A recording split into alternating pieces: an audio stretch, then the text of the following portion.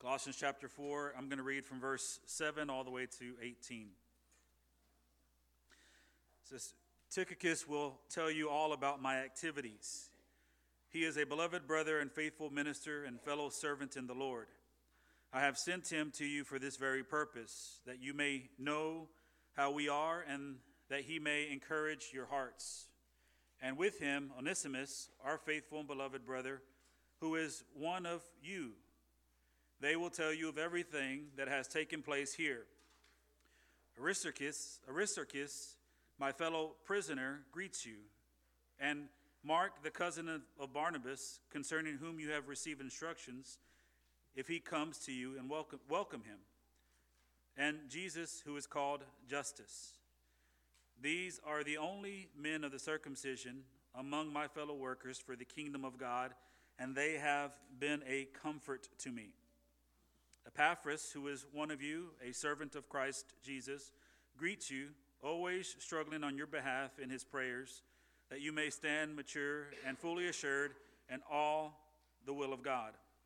For I bear him witness that he has worked hard for you and for those in Laodicea and in Hierapolis. Luke, the beloved physician, greets you, as does Demas. Give my greetings to the brothers at Laodicea and to Nympha and the church in her house. And when this letter has been read among you, have it also read in the church of the Laodiceans, and see that you also read the letter from Laodicea. And say to Archippus, see that you fulfill the ministry that you have received in the Lord. I, Paul, write this greeting with my own hand. Remember my chains. Grace be with you. And that is the wonderful word of the Lord. So today marks our last sermon, as I said, in the book of Colossians. We started walking through this book on June the 25th. That was the first sermon. So it's been almost 6 months since we've been in this book. And not bad for a book that has 4 chapters. There's a lot packed into this book. It's been a wonderful blessing to me. I hope it's been a blessing to you. And there are several themes that you can detect that run throughout this book, but one of the main themes is in Christ alone. We see a lot of that in here. In chapter 1, Paul displays the preeminence of Christ, and he discusses that. It's an old hymn that he is quoting from, but in that hymn, in that description of Christ, we see where everything comes from Christ and is for Christ. Colossians chapter 1, I just want to read a couple of those verses to you. Verses 15 and 16, he says of Christ, he is the image of the invisible God, the firstborn of all creation. For by him all things were created in heaven and on earth, visible and invisible, whether thrones or dominions or rulers or authorities, all things were created through him and for him. And so right after that, Paul teaches how all things were created through him and for him, and how all things are found in him. He teaches the church that they are spiritually alive in Christ alone. In this letter, he also teaches the church that their righteousness is not found in them obeying the law or them punishing themselves, but their righteousness is found in Christ alone. He also teaches them that their identity is in Christ alone. He says, put off the old self and put on the new self. And then he teaches them that their relationships must be built on Christ alone. And that's where we get his instructions on the family and the home. Now, in this letter's conclusion, the verses that we're looking at today, Paul teaches the church that although life is found in Christ alone, that doesn't mean that we are to do life alone. And I think that's a valuable lesson for us today. He pulls the curtain back on the network of people who make it possible for him to minister to not only this church in Colossae, but all the churches that he is serving, that he is ministering to. The people I think are very interesting that Paul lists. But it goes beyond the people, right? Because people have lives. People are somebody. They are doing something. So we'll call that their circumstances. The people and their circumstances that Paul lists help us to understand the dynamic membership of the Lord's church, of the body of Christ. And it also helps us to understand the common spirit that empowers every man with a common purpose. And that's what we're going to look at today. It's the Lord who is working in us to achieve his will. But we're not all the same. We're all different. We serve a different we serve a different talent, or we have a different talent. In some ways we serve a different purpose, but it's for the same purpose. We do different things. We have different gifts. And that's the picture we get with the people who are with Paul. And what I want to do is I want to look at, first of all, the people who are with him. And I'm going to spend most of the time there because there's a lot to unpack with the names that he lists. But then there's also people serving in Colossae that are very interesting as well. But then I want to bring it all together and discuss what it means for us as a church from a practical perspective, and how this passage teaches us that we are no different than the people who were helping Paul. So let's talk about the body of Christ that was with Paul. And we see this in verses 7 through 14. Now, here's the list of people that were with him. He says Tychicus, Onesimus, Aristarchus, Mark, Justus, Epaphras, Luke, and Demas. These are the names of the people who were with Paul while he was imprisoned. Now, when you look at those names, there may be one or two that you recognize, but it doesn't seem like it's a who's list of the New Testament. But these men, we have to understand that they had been partners with Paul for a long time, and that they weren't just involved with him at the church of Colossae, but it went beyond that. Some of these men would stay with Paul until the end of his life. And so we see a wonderful relationship that has developed between Paul and these people, and how much he relied on them in order to minister to the church in Colossae, and as I said before, in other places. There are three letters that kind of go together. The letter to Philemon, who was the slave owner of Onesimus, Ephesians, and then this book to Colossae. These three letters were written around the same time and being delivered together. And at the very end of Colossians, you can see Paul saying, I want you to share this letter with the church in Laodicea, which is the church in the Ephesian church, the Ephesian people. And I want them to read the letter from Laodicea to you. And so these letters were circulated within several different churches. No telling who else heard the letter. But it took a network of people in order for Paul to do what he was called to do. And it's very interesting once we start to unpack each person and look at their circumstance. As far as I said, the list that I just gave you, we might not recognize these people, but they meant a lot to Paul. It reminds me of whenever I say that I pastor Community Baptist Church in Victoria, Texas. People say, oh, you do it by yourself? I'm like, no way, I don't do it by myself. So there's a bunch of people who help and teach. And I start listing off the people. I'm like, Pastor Laramie, Pastor David, Pastor Lee, Rob, Wayne, as I'm looking around here. All these different people who teach and who share their time. I start listing people off, and they have no idea who you are. They only know me because of a certain connection that we have. It may be work, it may be personal, but they don't know who you are, but you mean a lot to me. And the same thing happens with you. Whenever someone asks you, oh, you go to that church? Yeah, who else goes there? You start listing off these names. They're like, sorry, I don't know them, but they mean a lot to you. And they mean a lot to you because they're more than just a name. The people that you're listing off, they are more than just a name, but they are your sibling in Christ. They are your partners in the gospel.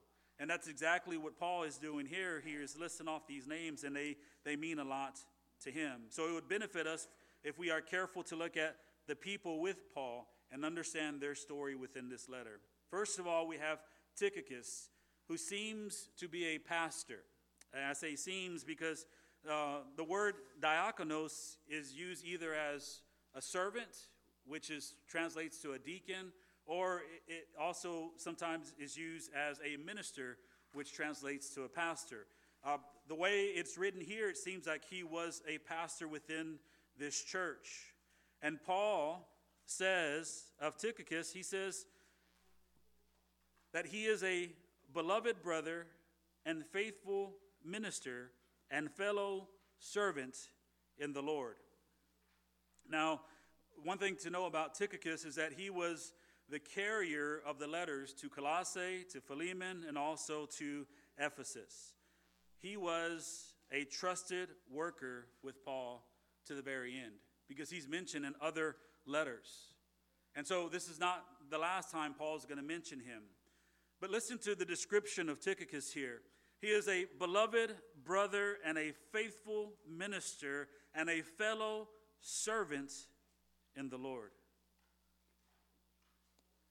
From a minister's perspective, from a pastor's perspective, I cannot think of a better compliment that a minister could receive from someone else, especially from Paul, their mentor, than to be considered faithful.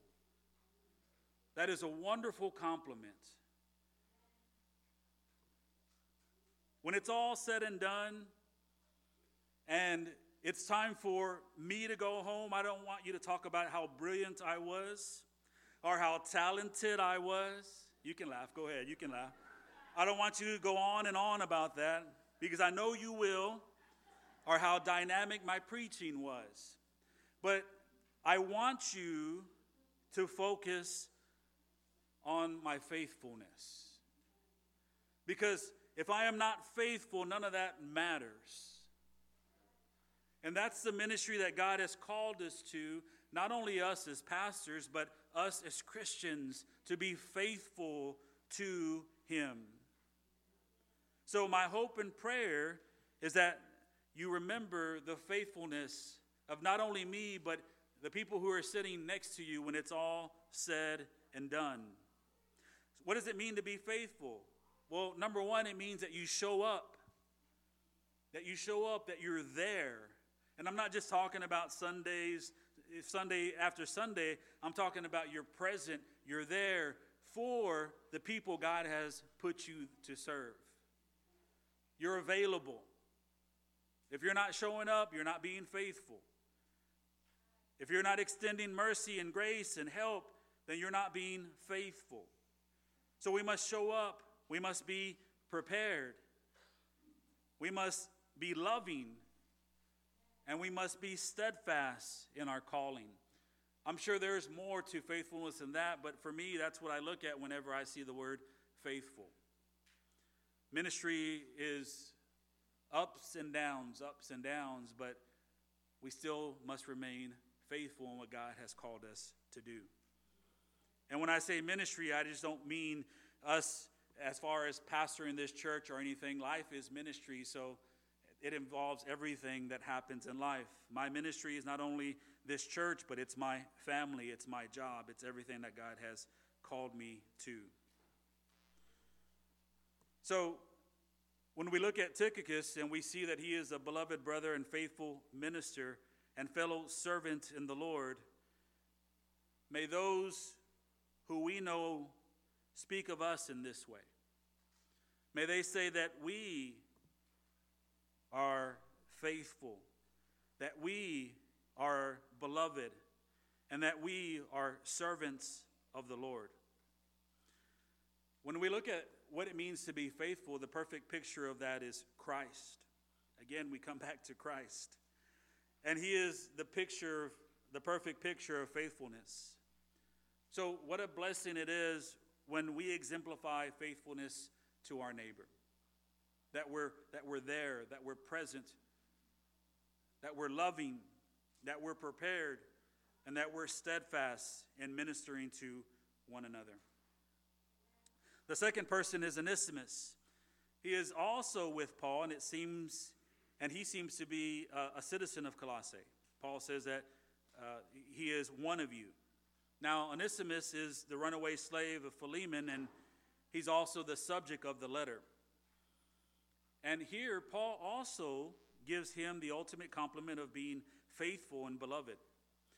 Now, Onesimus and Tychicus, they are named together because they were charged with reporting about the workings of the Spirit where Paul was imprisoned. And when you speak of Onesimus, he was the one who had sinned against his master. He had ran away, and right now I can't recollect for whatever reason, or if the book of Philemon even tells us, but he ran away from his master, and now at the moment, he ended up with Paul. He was converted and became a Christian, and now Paul is encouraging him to go back to his master and be restored to him. So we see Onesimus, he's seeking restoration here. He sinned against somebody, and now he's seeking restoration. I look at Onesimus, and I think, how many of us are there like him? He is a reminder to us that although someone has sinned against us, that they must be forgiven. And when we look at Onesimus, we can't say that he deserves forgiveness because we don't know him, but we can know that no one deserves forgiveness. But that's not the reason why we forgive. We forgive because Christ died for the sins of the person who has sinned against you. And we also forgive because we have been forgiven much. Ephesians 4, verse 32 says, "Be kind to one another, tenderhearted, forgiving one another, as God in Christ has forgiven you." You know, in today's society, forgiveness is taboo. It's not something that the world applauds. When someone sins against someone else, or someone does something wrong against someone else, I think the preferred method of dealing with that person is to dismiss them from your life. I think that is celebrated. It's like, oh, they hurt you, they did something to you, then forget them.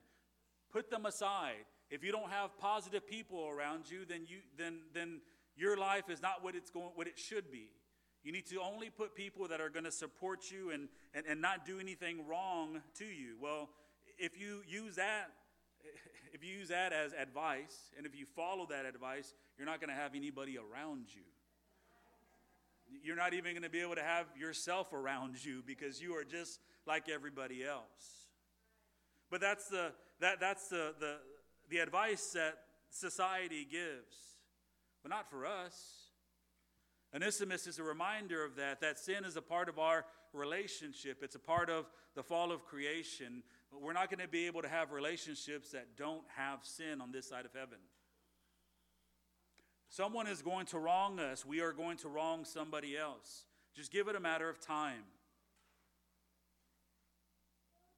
But when someone is seeking restoration, when someone is seeking forgiveness, our calling is to forgive them. Our calling as Christians is to forgive them for the sake of reconciliation. Not forgive them and toss them aside. Not forgive them and then treat them badly for the rest of their lives. We are to try to find reconciliation within that relationship. That is the gospel in action. We were enemies of God. While we were yet sinners, Christ died for us. He reconciled us to God so that we may have life and have it to the full. Onesimus, for me, as I look at that passage, is a reminder of that. And he's one of the men that was with Paul. We also have Aristarchus, and he was a fellow prisoner of Paul's. Now, it doesn't say what he did to be a prisoner, but as we look at this passage, it doesn't matter much. The thing that we need to understand is that as Paul was in chains, so was Aristarchus. And Paul doesn't go into great detail about what happened to him or why he was in chains, but what matters is that he was a co-believer and co-worker of Paul in chains. And as we look at Aristarchus, he is a reminder that the Lord provides people to suffer with us. I really like his circumstance. I'm sure Aristarchus he didn't like his circumstance, but I really appreciate his circumstance. Paul says, hey, this is my partner here. He's in chains with me. What I endure, he endures. He sends you thanks. He wants to say hi. He wants you to know that he's praying for you and that he's working and laboring for your good and the glory of God. He knows everything. He knows my struggle because he is my brother in Christ struggling with me. Yeah, I really like that. He is a reminder that the Lord provides people to suffer with. See, when we're part of a body of Christ, we never suffer alone. We shouldn't. I'm of the opinion that if we suffer alone, it's because many times we're choosing to do that. Now, does a church fail sometimes? Sure. As I said, there is sin in relationships. But more times than not, when someone is suffering alone, it's because they won't open up. It's because they won't share. It's because they won't make themselves vulnerable. We shouldn't suffer alone if we have the church. Listen, the person next to you is more than just a person. They are your sibling in Christ. These people you're going to be with not only now, but for eternity. They are also more than just the person that you see every single Sunday. At least they should be. The Bible says we are to share each other's burdens and so fulfill the law of Christ. The Bible also says in Romans chapter 12, verse 15, rejoice with those who rejoice, weep with those who weep. Live in harmony with one another. Do not be haughty, but associate with the lowly. Never be wise in your own sight. I love the phrase, live in harmony with one another. I'm not a singer, so I don't really go there for an illustration because I can't even harmonize. But when I look at harmony, it means to fit together. It means to complement one another. And I think that's the goal of harmonizing with somebody, is to complement, voices complementing one another, that they fit together well, that they sound beautiful together. Well, life, our partnership should be harmonious. And so we are called to live in harmony with one another. That means if one is rejoicing, we rejoice with them. If one is suffering, we suffer with them in a sense. Obviously, we can't take away their joy. We can't take away their suffering, but we're there sharing that burden. We're there for one another. We're present. We're available. We're prepared. We're loving. And most of all, we persevere with them. We're steadfastness in our rejoicing and also in our suffering with them. As I look at Aristarchus, he is a reminder of that. He was there with Paul, suffering with him, and he brought a lot of comfort to him. Then we have Mark. Mark is, yes, it is. That's the one name that I think everybody recognizes. Mark, he was the cousin of Barnabas. And yes, it's the same Mark who caused Paul and Barnabas to split up. I say he's the one who caused it. Obviously, there's always at least two people who are who are involved and also have responsibility when things go wrong, right? But he is the one who seems to be at fault in the relationship. Whatever Mark did, it caused disharmony, the opposite of what we are called to as Christians. Paul writes of him in verse 10, if he comes to you, welcome him. Now, the relationship between Paul and Mark, the split up had happened about 10 years, about a decade ago, and now Mark was with him. It seems that whatever relationship issues they had healed by now. And now Mark was a trusted co-worker of Paul's. And what's awesome about Mark is that Paul is writing this, while he's writing this not in his last imprisonment, but Mark is there in this imprisonment, and then he would be mentioned in Paul's last imprisonment in 2 Timothy at the very end of that letter. So that shows us that Mark stayed with Timothy for the long haul. Mark stayed with Paul for the long haul. In fact, at the very end of his life, Paul longed to see Mark again. This is what he says in 2 Timothy chapter 4, verse 11. He says, Luke alone is with me.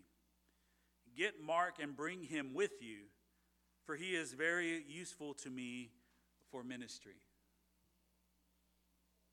So with Onesimus, we see a brother who is seeking restoration. With Mark, we see a brother who has received restoration.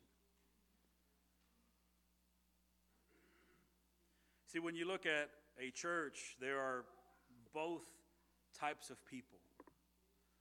There are those who are seeking restoration. They've done something and they're seeking forgiveness, and then you have those who have been forgiven. Both are a beautiful picture of the gospel. Just as Onesimus is a reminder of God's mercy and grace, so is Mark. Just as Onesimus is a reminder of second chances, so is Mark. Just as Onesimus is a reminder of us, so is Mark. Mark is a reminder of the power of God's grace in bringing restoration to relationships. Many are longing to be restored. And it doesn't have to be just to those that are around you. We can look at this from a family setting. Many are longing to be restored to their loved one. Maybe it's a father or a mother longing to be restored to a son or a daughter. Or maybe it's a husband and wife longing to be restored. Maybe it's a brother or sister in Christ. Whatever it is, I think Mark teaches us that we should never lose hope in seeking that restoration. We should put our trust in Christ and Christ alone and maintain hope in the Lord that he will do his work in that person. We also see Jesus, who is called Justice. Not much is said of him, but he is included along with the list of entrusted men with Paul. And because he is included in this letter, it's important to talk about him. Listen to this compliment that is given to him along with the other men that Paul has mentioned. He said in verse 11, "These are the only men of the circumcision among my fellow workers for the kingdom of God, and they have been a comfort to me." He made the list. He must have been an awesome brother in Christ.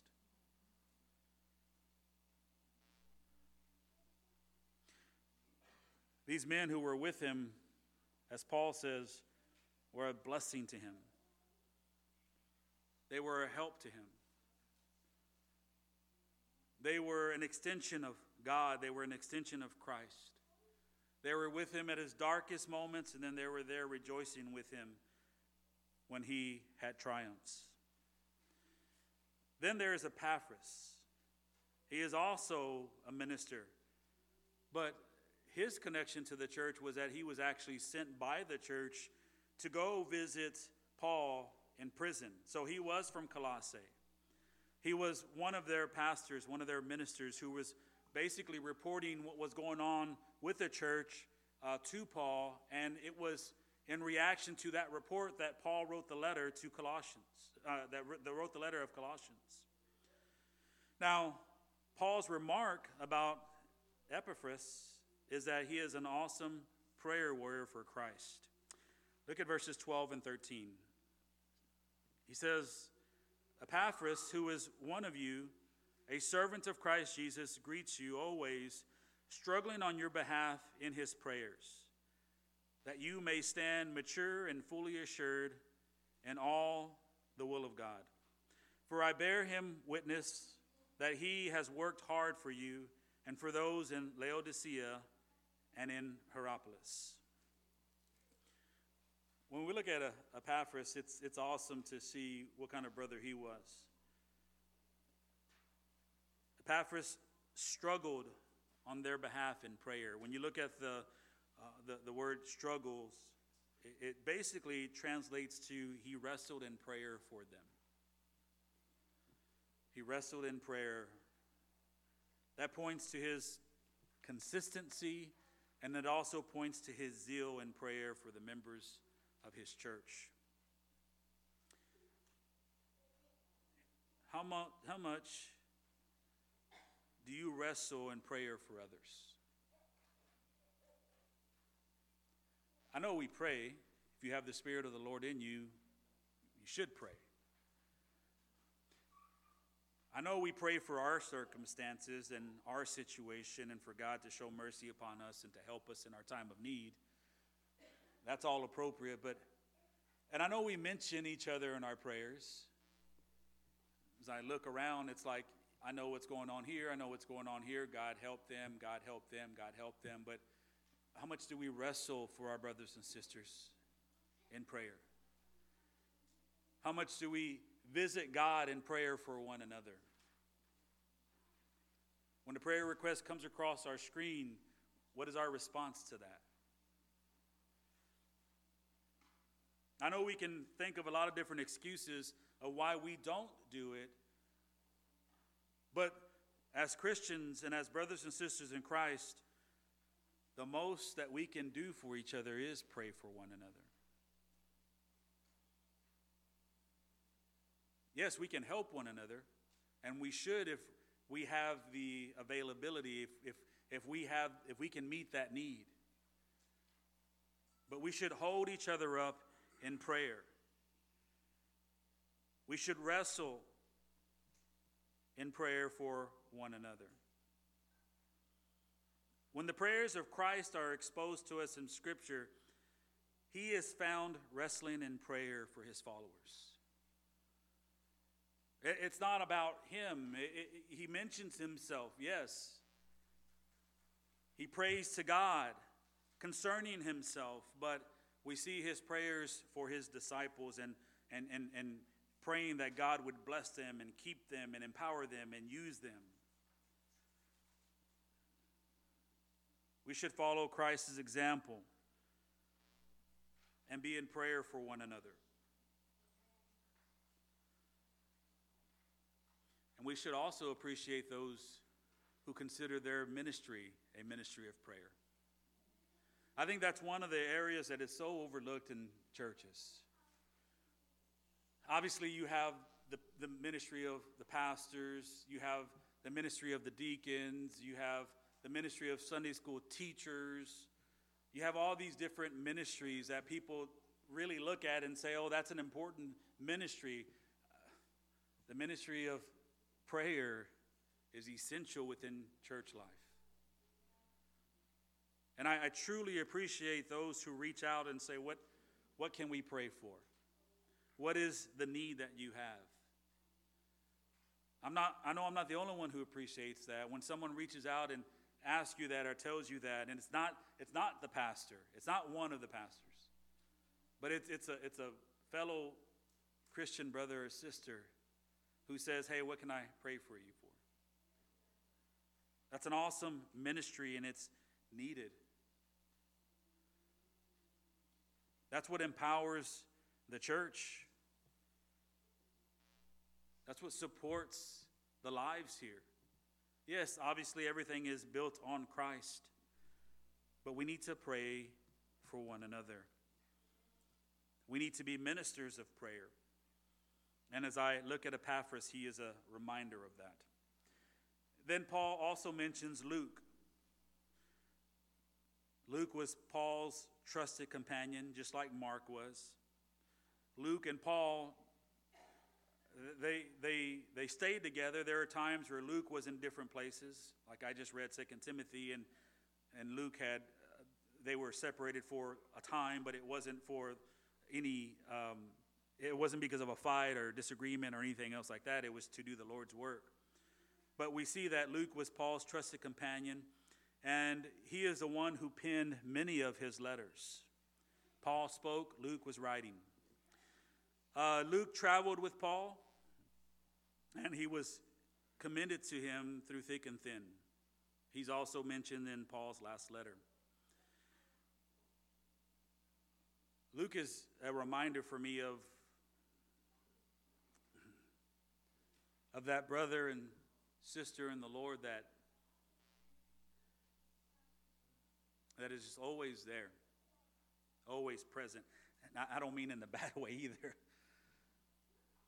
Because sometimes that could be, oh, that brother's always there. He never leaves me alone. Like,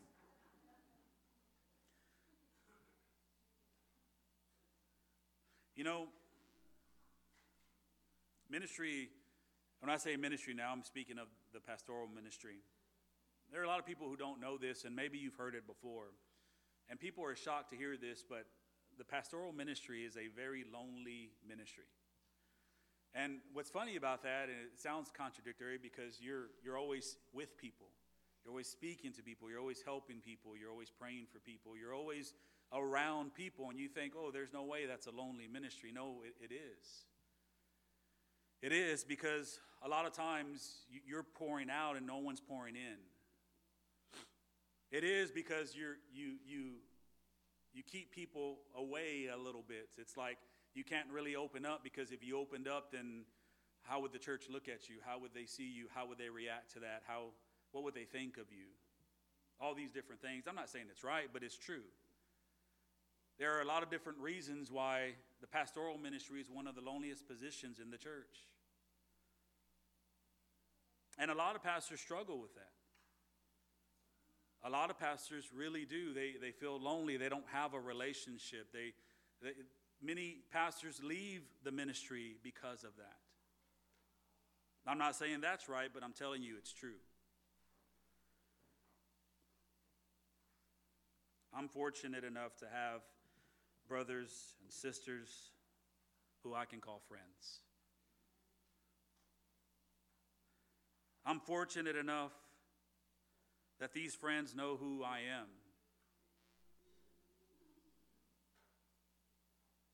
They know that I'm a flawed man. They know I have sin. They know I make mistakes, and yet they are there with me for the long haul. That's a blessing. Listen, in one's lifetime, few find trusted companions who are willing to lay down their lives for their friends. Well, within the church body, that should be something that's normal. It shouldn't be the exception. Not only for the congregation, but also for those who are in ministry, for those who are leading the congregation. Within the church, that type of relationship is the basis of all friendships. We are to be companions for life, in a sense. Now, is that different than other relationships? Of course it is.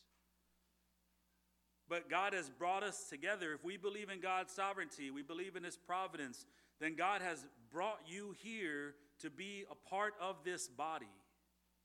And you are a part of this body, not just so that you can benefit from it, but that you can bear the burden of your brothers and sisters in Christ, and you do life with them.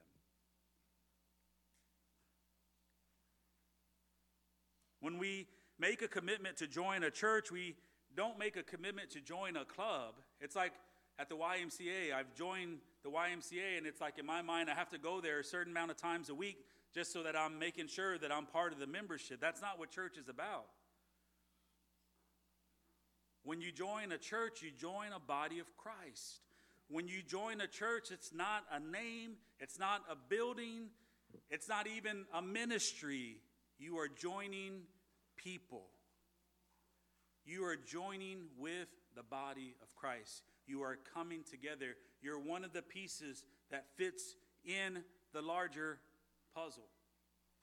You're to live in harmony with each other. Luke is a reminder of that for me as I look at Paul's life.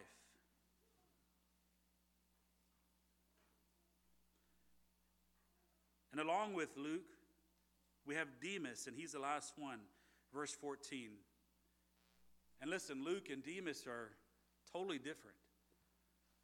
Because, yes, Demas, at the moment in time when Paul wrote this letter, Demas was a faithful brother. He was there right beside him. But he would later betray and desert Paul. Look at 2 Timothy chapter 4. It says, chapter 4, verse 10. I'll give you time to turn there. 2 Timothy chapter 4, verse 10.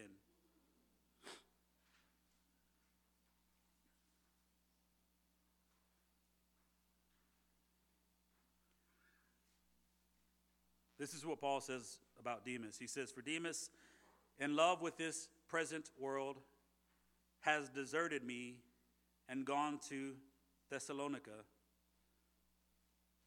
And then, that's where he says about Demas, and then he mentions other people. So we see that although Demas is there at that moment in time, Demas would later desert Paul. Now, as I read 2 Timothy chapter 4, verse 10, I sit there and I'm praying. It's so funny because as I read that, I'm praying about something that's already happened, but I'm praying that hopefully Demas was restored at some point before the end of his life. But only the Lord knows. We know if he was the Lord's, he was restored. But listen, we look at Luke and we say, I want that companion. Well, that's awesome to want that. But it takes you being involved in that relationship. It takes you pouring in as well as him or her pouring into you. Obviously, you should have that type of relationship. If you're married, you should have that type of relationship. If you have a family, you should have that type of relationship. But also, if you're a member of this church, you should have those types of relationships within the body of Christ. But we see Demas, and that scares us. We're like, you see, this is why I don't do church. This is why I don't get close to anybody. I would love to find a Luke, but I don't want to find a Demas. I don't want to find him because that means somebody's going to hurt me. That means somebody's going to desert me. That means somebody's going to leave me behind, and I'm going to have to suffer the consequences of that. Well, again, the possibility of failure within relationships is, I guess, for lack of a better word, is possible. On this side of heaven, our relationships have sin. We live in a fallen world. But that shouldn't keep us from loving and trusting. We must trust the Lord, because ultimately that's what we're putting our trust in. We're forming relationships because we have been commanded to. We're loving each other because we have been commanded to. We're serving one another not because that other person deserves it, but out of reverence for Christ. It all goes back to Christ. So we must trust the Lord and seek the good of our neighbors, and Demas is a reminder of that. Then we see the people that Paul is writing to, and it's awesome because we see everybody who's involved. We saw everybody who was with Paul, and then everybody else. And within everybody else, We see Nympha, who was hosting the church at her house. We see Archippus, who was a minister, and maybe he was a minister who was having doubts. Maybe he was struggling with his calling. Whatever it was, Paul found out about it, and he says, see that to Archippus, he says, see that you fulfill the ministry that you have received in the Lord. In other words, keep on keeping on, brother. The Lord is using you. Now, as I look at all these different names, it is a reminder of God's beautiful church. All these people with Paul helped to make ministry to the church in Colossae possible. Paul is often seen as the one who gets all the credit. When we look at the letters of Paul, we're like, man, Paul was an awesome apostle. But he didn't do the work by himself. And today we're able to see that support system. The truth is that these people were not the support system of Paul, but rather they were members of the body of Christ. They were extensions of Christ. And even Paul himself was serving the head. If you look at the story of these people, you will find yourself in one or more of them. Today, maybe you're striving to be a faithful servant. And to you, I say, keep striving. That's a good goal. Maybe someone has sinned against you, and you're struggling with the concept of forgiveness. I want to say, remember that Christ has forgiven you. Remember that a church body is to suffer with one another and to rejoice with one another. Bear each other's burdens and serve one another out of reverence for Christ. As we look at all these different people, and wherever we fit in, whatever your role is, remember that God has brought us together. He has brought us together. It has been done by him and for him. And it's in him that we are all held together.